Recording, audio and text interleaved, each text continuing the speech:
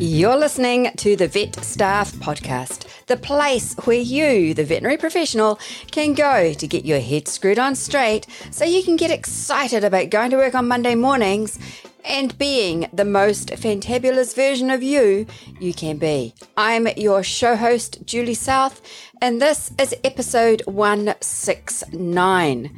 We are continuing with the 11-part, well, it's actually 12-part, but today is part 11, on developing one of your secret superpowers, your resilience quotient.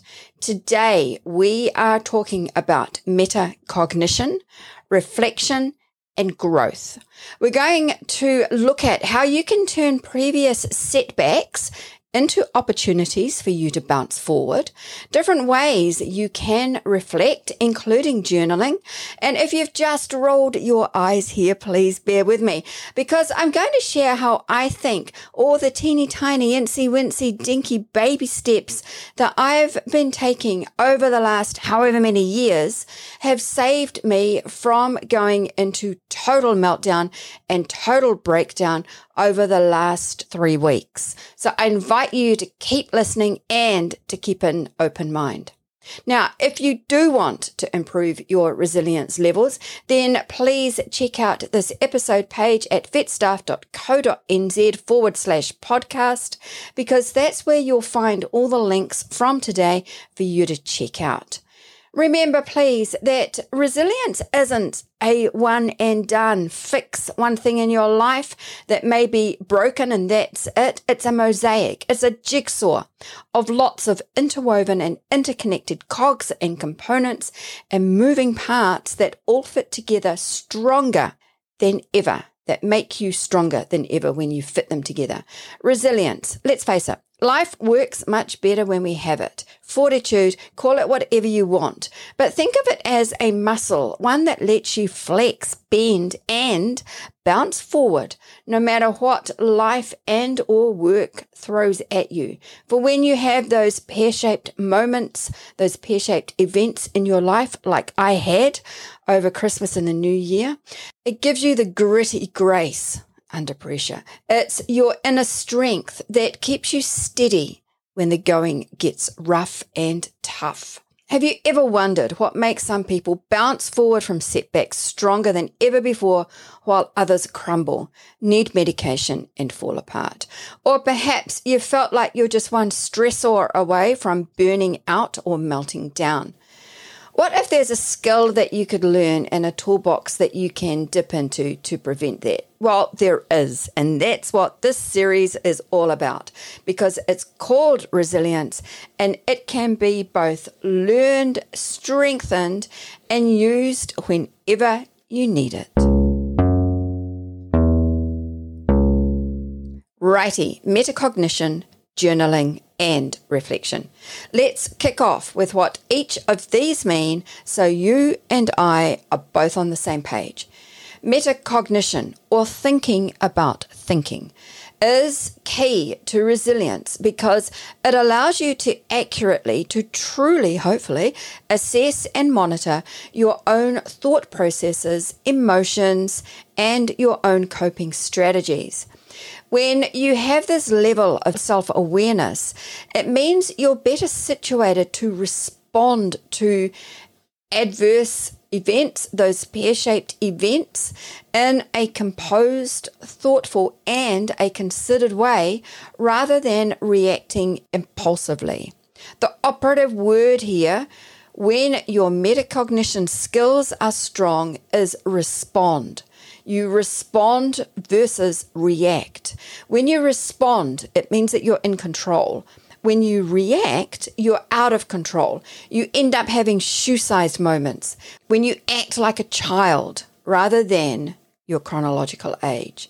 Journaling is the practice of regularly keeping a personal journal or a diary, a place where you write about your thoughts, your feelings, your experiences, and your observations on a regular basis, hopefully as close to daily as possible. When you journal, you have a powerful opportunity to process your emotions, to reflect on life's events, to work through challenges, and if you keep your journals or diaries, you can then read back on them, reflect on them to track your personal growth over time.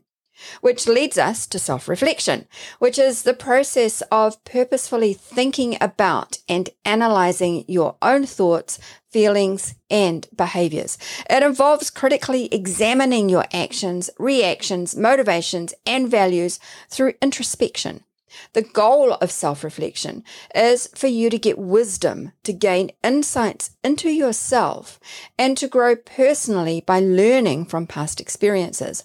Common self-reflective practices can include contemplation, meditation, expressive writing, and critical thinking exercises where you consciously consider your character, your life choices, and your areas for self-improvement. The origins of journaling can be traced back centuries, with diaries and personal logs being kept since, we believe, at least about the 10th century. During the Renaissance period in Europe, journaling became more popular as a means for people to record their daily lives and write about their innermost thoughts and feelings. Keeping a journal was viewed as an important self-reflective practice even back then. However, the concept of journaling as a wellness and a mental health tool really began taking shape and gaining legs in the 20th century, last century. In the 1960s and 70s, influenced by the personal development movement, journaling started to become recognized as a therapeutic activity that could raise someone's self-awareness and help emotional healing. Over the last few decades, research has demonstrated the wide-ranging benefits of expressive writing for both mental and physical health. This has further validated journaling as an impactful and a meaningful wellness tool.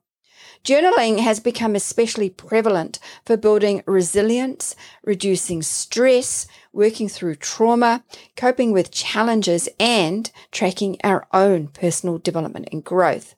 There are squillions of apps, lots of apps and websites dedicated specifically to journaling. As stress mounts, metacognition helps you recognize when your thinking becomes irrational, counterproductive, and hopefully stops you shooting yourself in the foot. Metacognition means that you can consciously adjust your mindset, reframe if you like, and use better coping mechanisms. This way of emotional self-regulation is vital. It's critical for resilience. Journaling and self-reflection go hand in hand to naturally help strengthen your metacognitive skills. How is that? Great question. Thank you for asking. When you're writing down about pear-shaped events, you can't help, I hope, but analyze how you attempted to reason through the event and then whether certain thought patterns enabled you to rebound and bounce forward or made you more vulnerable. When you do this repeatedly, this conscious evaluation reinforces and strengthens your metacognitive skills each time you do it.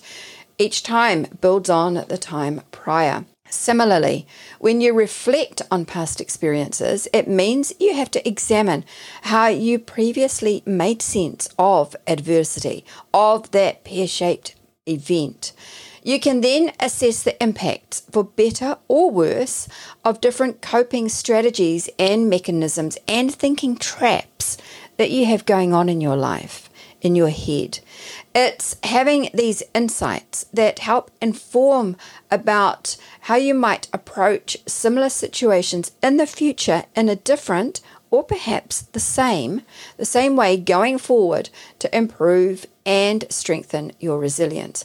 Let's face it, you'd be pretty crazy if you reflected on what you did, on what worked or didn't work in a given situation, and then consciously knowing this, went out and did the exact same thing that didn't work. That'd be crazy.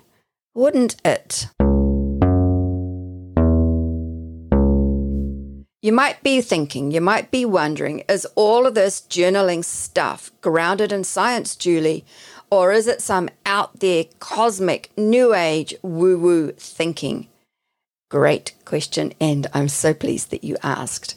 When it comes to journaling, research conducted by psychologist James Pennebaker in the 1980s explored the benefits of expressive writing. His studies revealed that individuals who engaged in journaling about traumatic experiences for 15 to 20 minutes per session over a few sessions, multiple sessions, experienced various positive outcomes.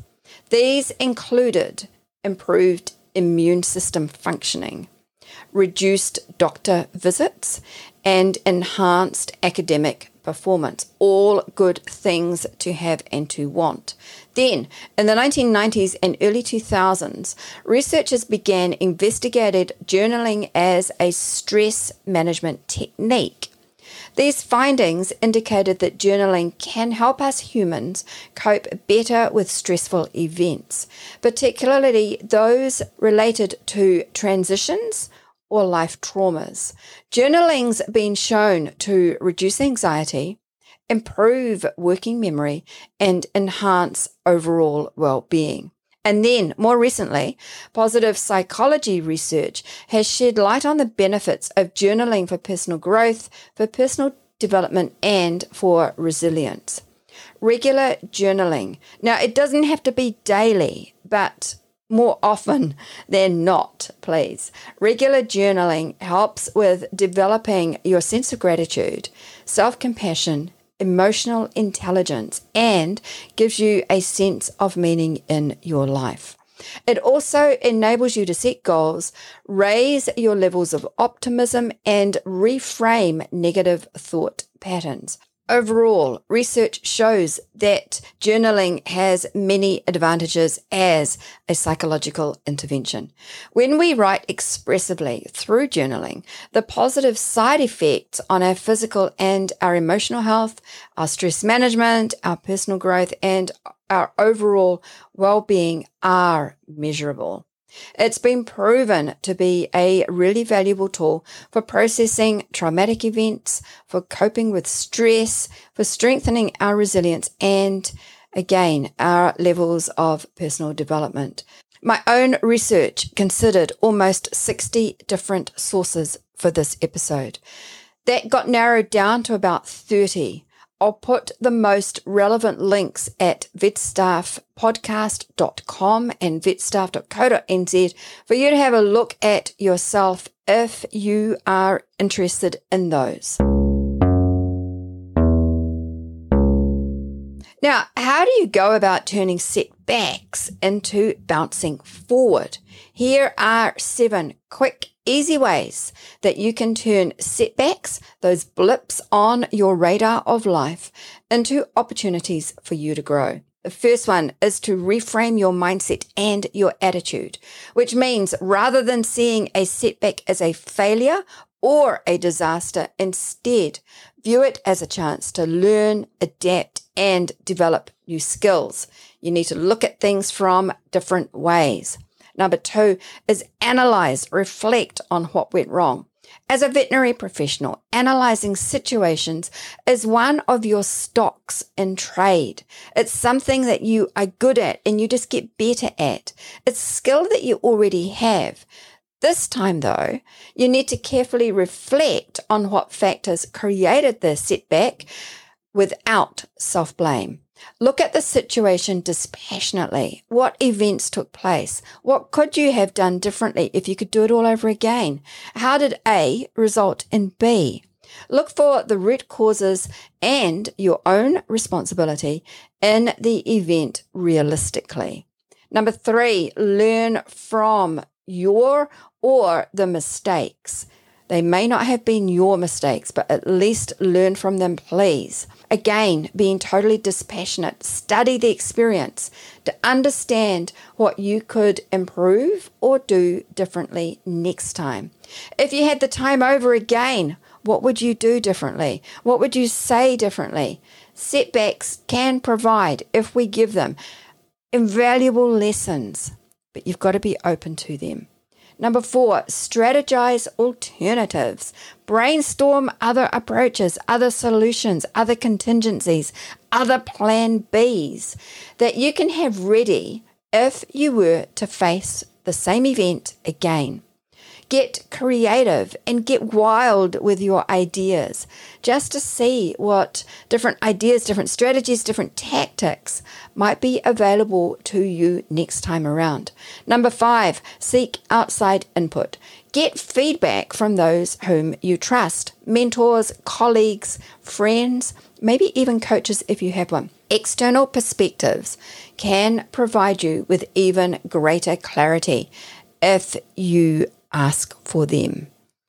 The operative word is if. They can't if you don't.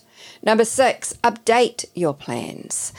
Use the insights you've discovered through this exercise of reflection to adjust your goals, plans, and next steps accordingly.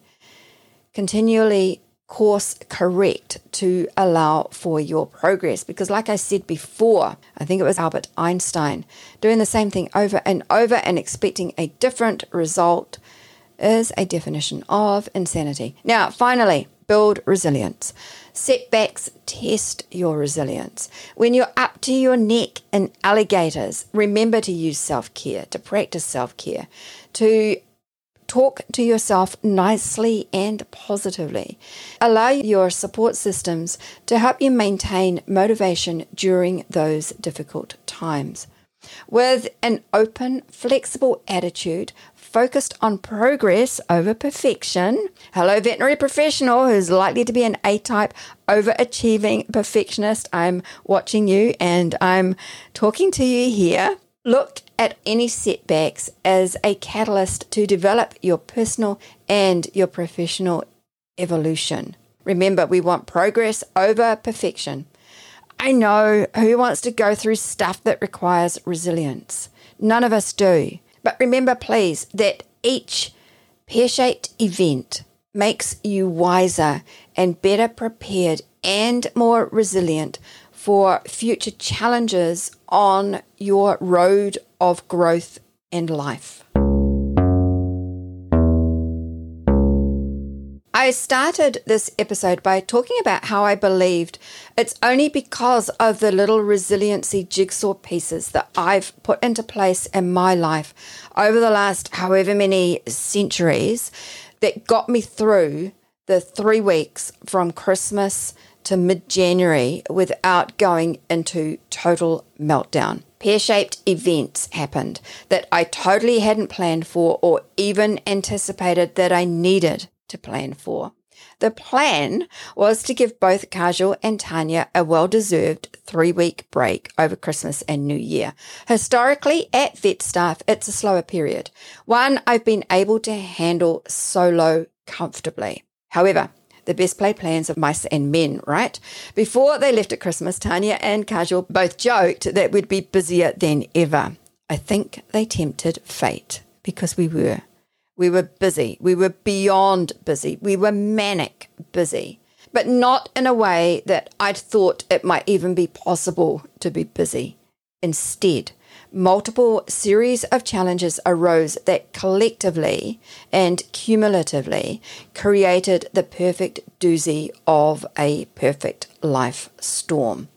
At vet staff, just leading into Christmas, we were managing some complex recruitment projects that Tanya had left tidy with instructions on what I needed to do to finish everything up so that our wonderful clients and our wonderful job seekers could start 2024 getting excited about going to work on Monday mornings again. Nothing I couldn't handle. Things I've done hundreds of times before. But then, no sooner had Kajal and Tanya left for Christmas, the phone started ringing, which is great, exactly what we want at vet staff. But it just seemed to get busier and busier. At the same time, my own Christmas plans started to fray at the edges. A last-minute roster change for my airline pilot husband meant juggling logistics neither of us had planned for, and time apart when we were meant to be together. Then, the first of 2 family health crises emerged. Instead of a potluck Christmas where all I had to take care of was making a salad, I ended up doing all the meals in a kitchen that wasn't mine. The second health crisis was when my wonderful mother-in-law took ill, requiring hospitalization and difficult medical decisions that no one ever wants to have to make. To have surgery or not. Alan and I clocked up thousands of unplanned for kilometres. I cooked yet more meals in another kitchen that wasn't mine, all the while marvelling at how wonderfully busy vet staff had suddenly become. I lost count of how many 7-hour return trips we made, backwards and forwards on pothole-ridden roads, including another chipped windscreen, the 4th in just a couple of years. I lost count of the number of the lovely vets and nurses I interviewed over that 3-week period.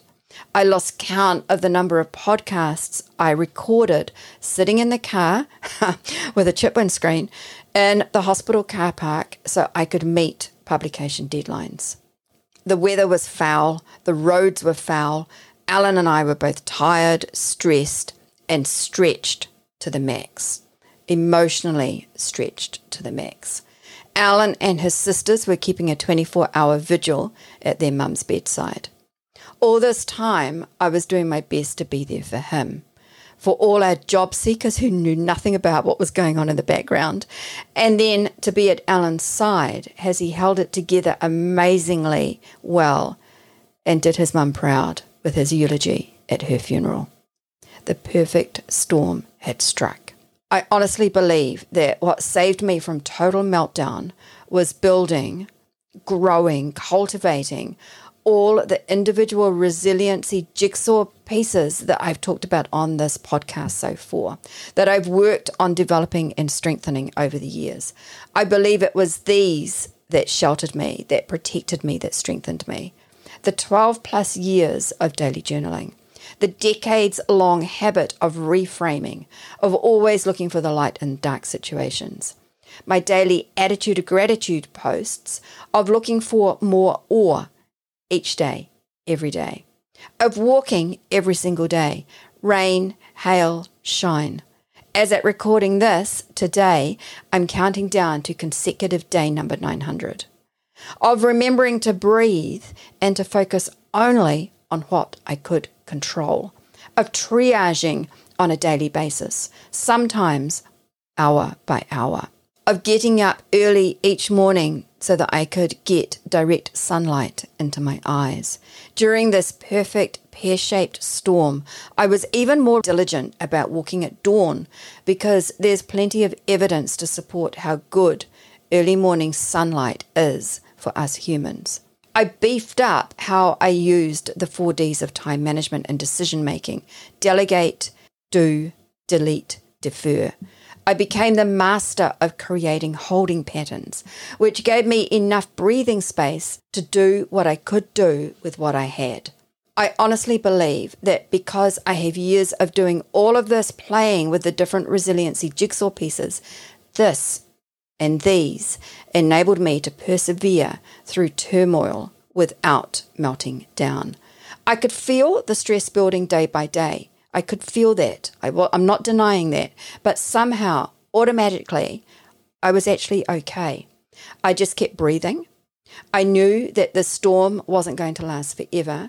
I knew that Tanya and Kaja would return to work and that this too would pass.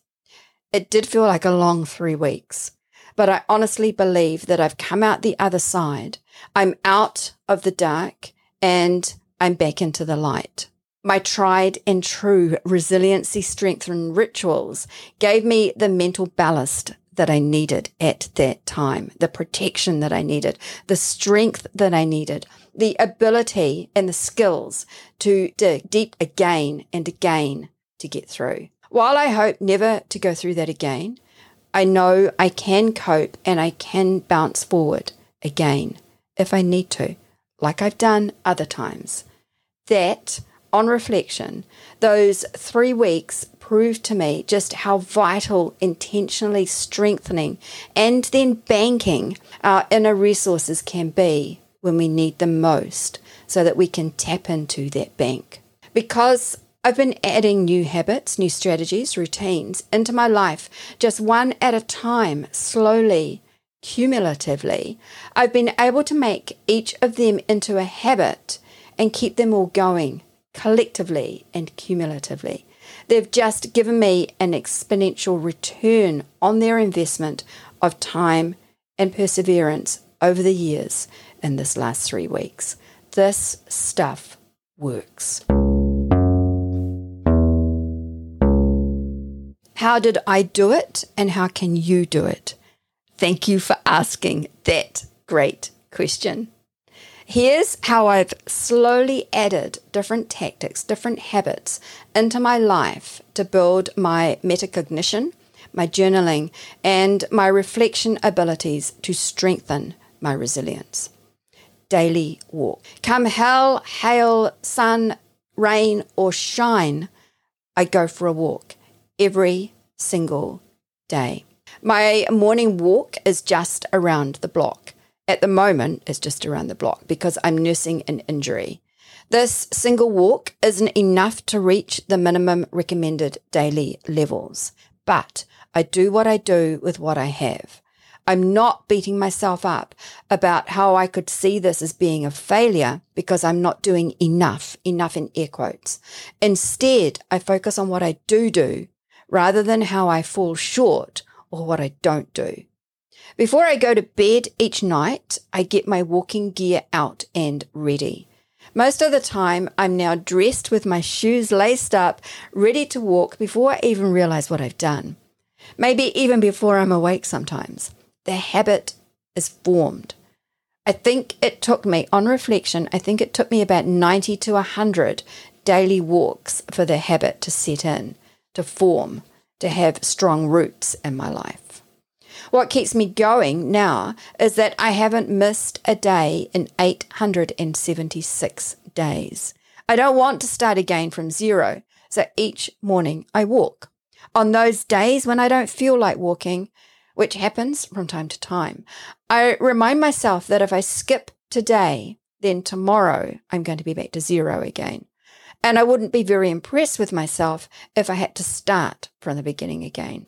So all I'm suggesting for you is that you do something simple, a simple exercise like walking. Get some activity into your day, something easy, and prepare for it the night before so that the hurdle in the morning is partially overcome. All you have to do is lace up and open the front door. When I get back from my walk, I feed my birds and I top up their water baths. For me, I get a huge sense of wonder from doing this. But it's not rocket science, it's just some simple thing. There are a couple of cock sparrows who are getting quite brave. They're waiting for me now each morning. They're so used to me doing this that they don't even flinch when I'm faffing around with their food and water. They're getting closer and closer, braver and braver. I love this. They fill me up with awe and wonder. And that's a great way to start my day. Then I come inside and I make my coffee. I do this in a very mindful, almost ritualistic way. It's nothing flash. I don't have an expensive coffee machine. It's just a single 1-cup French press, a plunger. I know how to make a good brew with plenty of creamer. I have a ritual. I heat up the cup and I make the coffee. I enjoy doing this. I'm totally focused on what I'm doing when I'm doing it. A very mindful ritual. I make sure that I focus on enjoying it, on smelling the coffee each morning, of watching the creamer, of plunging, of pouring, smelling. Like I said, it's a fully mindful thing for me. Then I journal daily. One of the reasons my morning walk isn't very long is because I want to make and take time to write up my daily journal entry, my attitude of gratitude post, my more awe post. This takes me around 15 to 20, maybe 30 minutes. This year, my focus is on having more awe in my life, AWE, awe, which sometimes means that I have to reframe things, especially when things don't go exactly to plan. I've been journaling since forever, but daily for about the last 10, 12 years or so. I've got shelves of boring old page-a-day diaries and beautiful journals that friends have gifted me over the years. Last year, the year before, I realized that they're starting to take up too much room. So last year, I started posting on Instagram and Facebook. This year, I'm going to be adding LinkedIn to that routine. So if you want an idea of what my more awe posts look like, what my attitude of gratitude is about, how I reframe, then please connect with me on LinkedIn. I'll put my profile link in the show notes for you. At the same time as I'm writing up my more awe attitude of gratitude post, I'm sipping my coffee. Just like I make it reverently and mindfully, so do I sip it that way. The first hour or so of each morning is important to me. It sets me up for the rest of the day. Right now, I'm putting the steps in place to start building another habit, Pilates. I plan to add about 10 to 15 minutes of Pilates into my morning routine.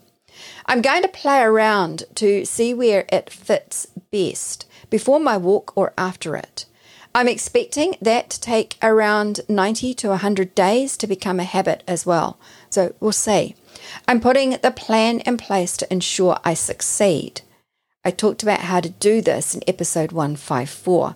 Links in the show notes for that too. So coupled with these habits, I also have the mindset of this too will pass. I always look for the positive in the negative. Sometimes that means stopping and visualizing and making sure that I'm looking at something from many different angles. The something will be the problem, the challenge, whatever it is. I put the problem on the floor in front of me visually in my mind's eye, and then I walk around it in my mind's eye so that I can see it from different perspectives. I deliberately put it on the floor so that it's smaller than me, it's below me. It helps take the teeth, the bite out of it. I reframe. I deliberately find a positive way of stating whatever it is that's causing me stress. That takes practice. It's lots of practice. And each time you do it, it just grows. So those are some of the things that I've practiced and that work for me over the years, which I believe give me a really strong level of resilience. Coupled with that is that I know and I believe that when I get through each pear-shaped event, I'm only going to be stronger than I was before. I hope this has helped. This year, I'm going to be holding resiliency strengthening workshops. If you'd like to join the waitlist for those, then visit vetstaff.co.nz/resilience to register your interest so you'll be the first to know as soon as the doors open. vetstaff.co.nz/resilience. That link will also be in the notes page for this episode. I really do hope that you found this helpful. If you did, can I ask you to do me a favor, please? Can you please help me spread the Vet Staff podcast word by telling 3 of your friends or colleagues about how this show helps veterinary professionals get their heads screwed on straight so they can get excited, so you can get excited about going to work on Monday mornings. Thank you. If you enjoyed today's episode, then please hit that follow button wherever you're listening to this right now, because that means that you'll automatically receive next week's episode direct into your audio feed, and it means that you won't miss out.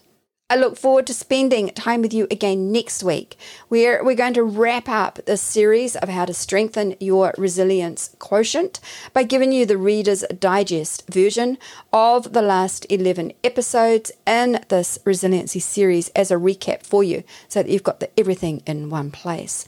Until then, this is Julie South signing off and inviting you to go out there and be the most fantabulous and resilient version of you can be by screwing your head on straight so you can get excited about going to work on Monday mornings.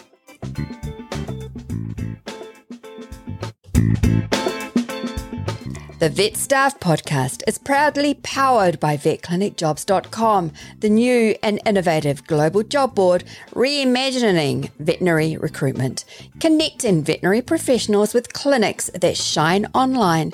VetClinicJobs.com is your go-to resource for finding the perfect career opportunities and helping vet clinics power up their employer branding game. Visit VetClinicJobs.com today to find vet clinics that shine online so veterinary professionals can find them. VetClinicJobs.com.